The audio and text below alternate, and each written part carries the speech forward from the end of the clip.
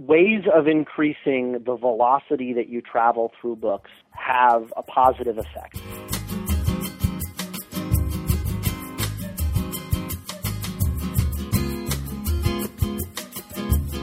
People do a lot of reading today. You might say people read more now than ever before. But a great deal of that is happening online, and the reading involves mostly short status updates on social networks. Enthusiasts of the form of literature known as the book have been turning to innovators to ask, hey, if people are being social online anyway, could we at least make that social engagement around books? LibraryThing is one of those innovations. And with 1.4 million users sharing 66 million books, LibraryThing lays claim to being the world's largest online book club. David Weinberger caught company founder Tim Spalding on the phone to talk about what libraries can learn from projects like LibraryThing. So LibraryThing started in 2005, and the basic idea at the very beginning was just, here's a tool to catalog your library that's online. But very rapidly that turned into this social dimension became central to what you were doing. Conversations came out of that. Some of the data that comes off of that is interesting to libraries. The strongest case is really tags and recommendations, reviews, ratings, all those sorts of things. It works particularly well with books. So I think that's really where it starts.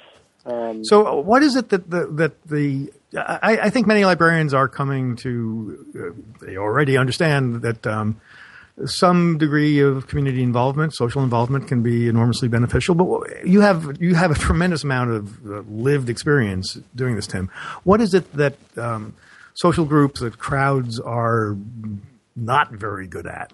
That's an interesting question.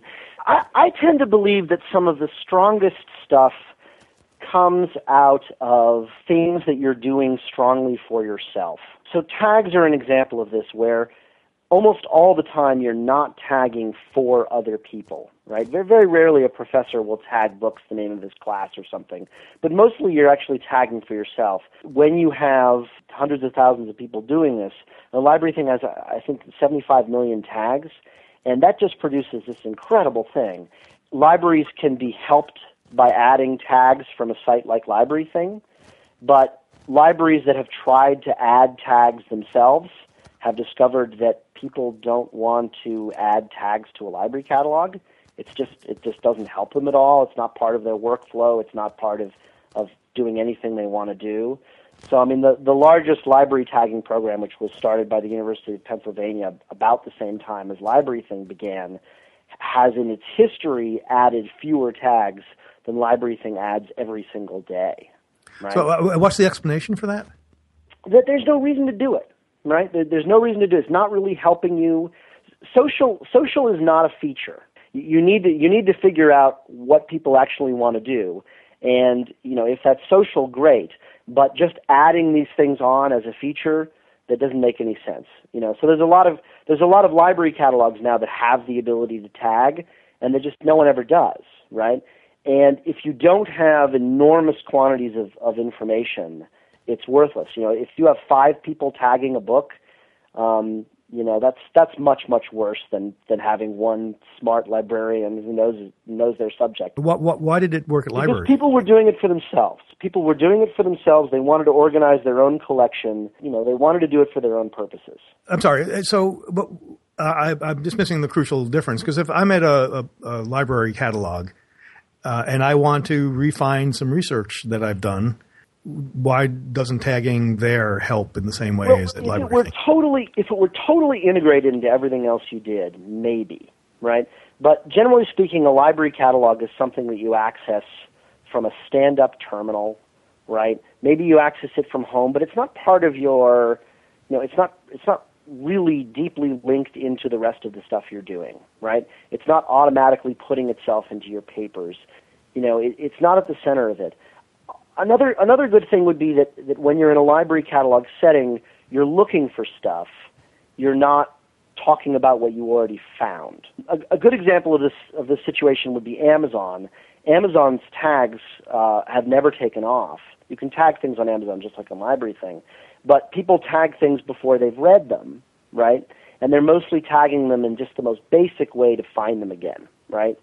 gift for so-and-so, or, although there are those hilarious examples where tags have been used to make sometimes political points about some of the objects on Amazon, but that is clearly the exception. So, well, that's right, and it actually shows that when tags sometimes work, it's people are trying to use them as reviews. They're trying to use them as self-expression, and I did a blog post about this where I compared the tag clouds of an Ann Coulter book on Amazon and on LibraryThing, and you might agree more with the tag cloud on Amazon. It was just sort of people were trying every single swear word that Amazon would let them use.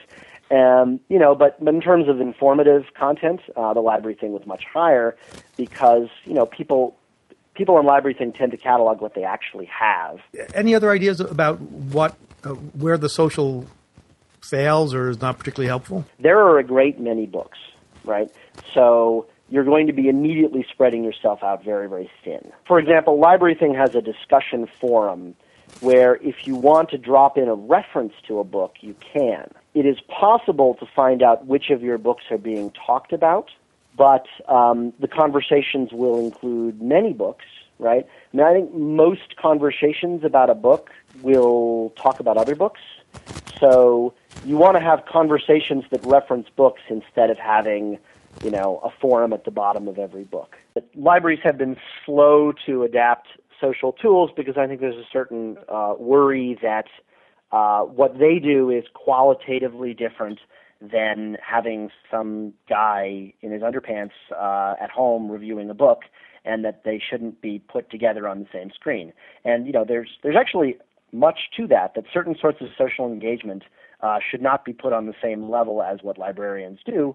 But I think over time, some of that hostility has come down. People have realized what works better and what works, not as well. The privacy issue is interesting because it's a puzzle to me. On the one hand, you had this situation in Vermont a couple of years ago where Vermont librarians were so upset at the prospect that there might be a Patriot Act request of their records that they put those signs out saying, we can't tell you if your records have been searched by the FBI, but look for the removal of this sign, right? So that somehow when the sign was removed, they would know that maybe something had happened. There's been this enormous defense of privacy by librarians, and then the tide suddenly shifted, and librarians and libraries have been promoting technologies, e-book technologies, that are wildly invasive of privacy and that take the information entirely out of the library's hands and put it in someone else's hands. So there's some sort of deep professional disconnect going on there that I find very weird. I believe in a robust library privacy, but I'm amazed at the extent to which libraries have sort of changed their mind on this when it comes to ebooks. I think that there is a legitimate argument that much reading is not social. There is this thing that goes on when you're with a book that is kind of the opposite of social. You're alone with the book, you're alone with your own thoughts, and I don't think we should disregard that, okay? On the other hand, things are now possible in terms of conversation around books that weren't possible a while ago. I would compare it most to something like graduate school. So I went to graduate school in Greek and Latin. All of a sudden, I had this community of people that could talk about all the books I was reading. And even if they weren't assigned books, even if they were just books that I was interested in, classics books, I had this community of people that wanted to talk about them and could talk about them, right? But most of the time you're not in that situation, right? And even if you are, the great thing about LibraryThing is that, you and I, David, probably have read, 20, 50, 100 of the same books and could talk about them. The problem is we don't know which books they are, right? So, if I go over to your house, I can look at your shelves and go, oh, what did you think of the structure of scientific revolutions? And you go, well, I thought this, I thought that. But I can't just assume you've read it. It's kind of weird, to say, hey, here's a list of the books I've read. Which ones have you read? Let's talk, right? So, LibraryThing allows this aggregation which has never before been possible except in situations like a graduate school, where you can go on LibraryThing and you can pick a pretty obscure book and find, hundreds of people, thousands of people who've read it. and many of whom want to talk about it right now. So that's new, and that's, legitimately great. Just, again, to return to graduate school, that experience is a great experience, and that's not possible without, paying for graduate school until we have these new tools that allow you to aggregate that interest across large numbers of people. But assumes a type of publicness that runs against the preservation of privacy. It goes against privacy, I guess. I think that I think most librarians are moving to a position where, as long as it's opt-in, they'll allow a lot. I've heard you talk about sort of the singleness of books before, and I without trying to respond to the memory of something you said, I just think there's something kind of fallacious about that intellectual conversation has always recognized that the books were talking to each other. If you go into a library and you think that these volumes are all sitting by themselves on a shelf and not talking to each other, you're not listening. The conversation has always been going on. Books talk to each other. People talk about books. It's always been a network. Part of being, a broadly educated person with a whole lot of educated friends is discovering yourself in that network. So I deny the idea that books are these, separate little spaces that we read by ourselves, that we're not engaging in a broader way, that the web fundamentally transforms the way we think because of that. I think that's always been going on. What's changed is that it is now available and obvious to more people. More people are participating in that conversation. And I think that's generally true of the web. That another great example would be that previously lots of people considered that information in a book was true and didn't really think about it very hard, right? But the intellectual people already knew that was always in question. Now, all of a sudden, everyone realizes that everything is in question. That authority is never to be trusted, that authority is always to be questioned. So that, something's changed in terms of the number of people who are involved, but I question theories of reading, that emphasize a radical discontinuity there. Well, you're really not going to like my next book. So I'm sure I am. I've liked every one of your books. Well, that's very nice of you. But so I'm going to disagree with you, while of course also acknowledging. So yes, of course, books have always been in conversation with one another. Republic of Letters, letters were in conversation with one another, and that's crucially important. In fact, Lewis Hyde's new book, As Common as Air, is this one of the 20 to 100 books that you and I have read? No. Oh, well, you'd like it, I'm pretty sure. Yeah. Is a wonderful look at what our founding fathers thought of intellectual property, how they viewed it. And they viewed it as a commons. They thought as a commons that was in conversation, a Republic of Letters. Nevertheless, so I certainly take your point that it would be an overstatement, and one of my favorite things, in fact, is to overstate things to the point of falsehood, but it would be an overstatement to say that books are isolated and have nothing to do with one another. Nevertheless, I think there is also truth to say that while the content of the ideas in the books are always in conversation, they're never isolated. Thought is impossible without that sort of context and conversation. The books themselves are a terrible, disconnected, lousy medium for expressing that continuity. So the continuity is established by the author saying, some other author says in his book, whatever, let me summarize it for you, probably get it wrong, reduce it just as I did Lewis Hyde's book to basically a tweet or a paragraph, and do terrible violence to the book. Even when you're liking the book, you summarize it, you pull out of it the points you want to make or that refer to what you're talking about. You summarize it and you talk about it, and you put in a footnote, and the footnote basically cannot practically be followed unless you happen to be in the library and the library happens to have the book. But as you noted earlier, there are a heck of a lot of books in the world. So the medium itself does not allow for the sort of connection that the ideas expressed by the medium rely upon. And it seems arguable to me, you and I don't have to have this argument now, that a change in the medium so that it becomes incredibly easy to follow those connections. So you can say, wait, that's not what Lewis Hyde says, and go back to the book and read the entire Lewis Hyde book. and follow the connections out from there, that is a transformative medium. That's my argument anyway. The problem that I would have with, so I think that's broadly true, that ways of increasing the velocity that you travel through books have a positive effect, okay? And I think particularly ways about of focusing discussion in certain ways. So, my model for a lot of what's starting to go on now with books online are things like the Bible or the Talmud or a lot of ancient texts where, you look at the Talmud and it's, the text, the commentary on the commentary, the commentary on the commentary, and the people who study it are so up on all these interconnections that they're fully swimming in that sea, right? And that's what you can get with hyperlinked books, commentary on everything is fully swimming in that sea. I think where you can go wrong, I think the internet in general has shown this, is that quick references to things aren't the same as digesting them. The hard part of books is not moving between them. The hard part of books is understanding them. I don't think you get over that through social tools.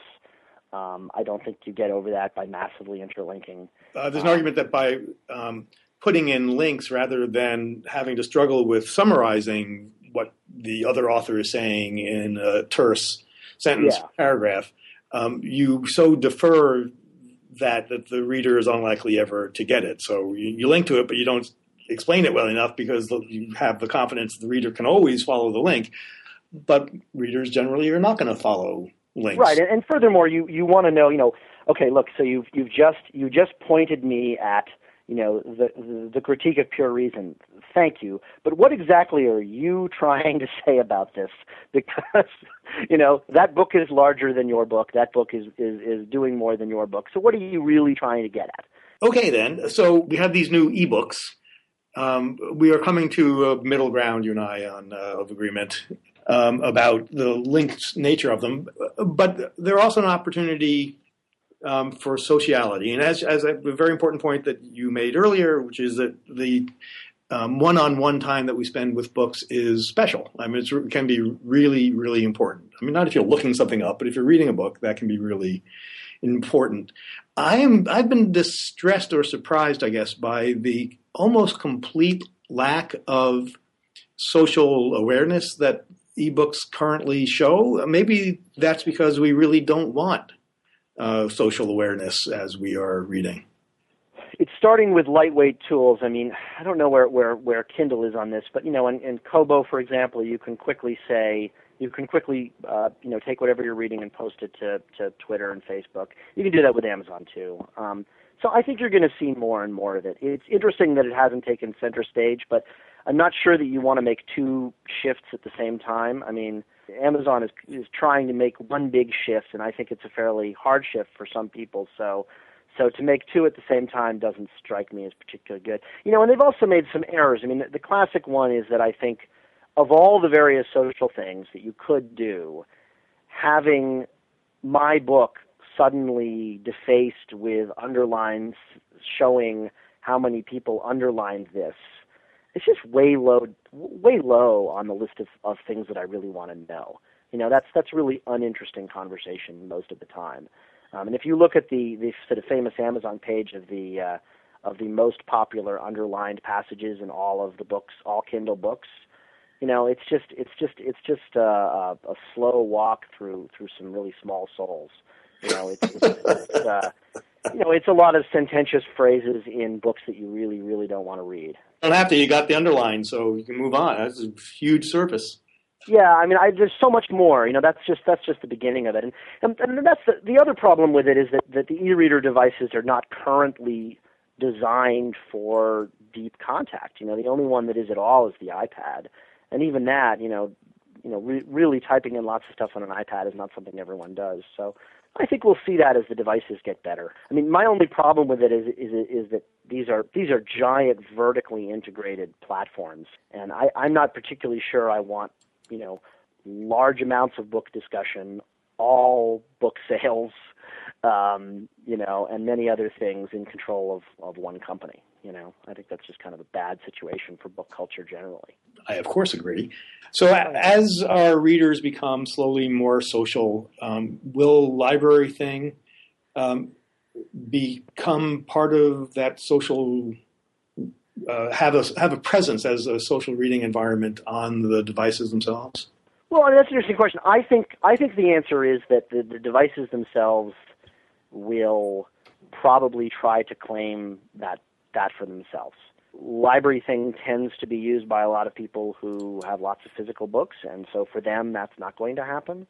But I definitely see a situation where it's all one big blob. And if LibraryThing can serve as an alternative to that, great. There's going to be a point when you're going to want to buy the Kindle book because it will give you access to everything everyone else has said about it.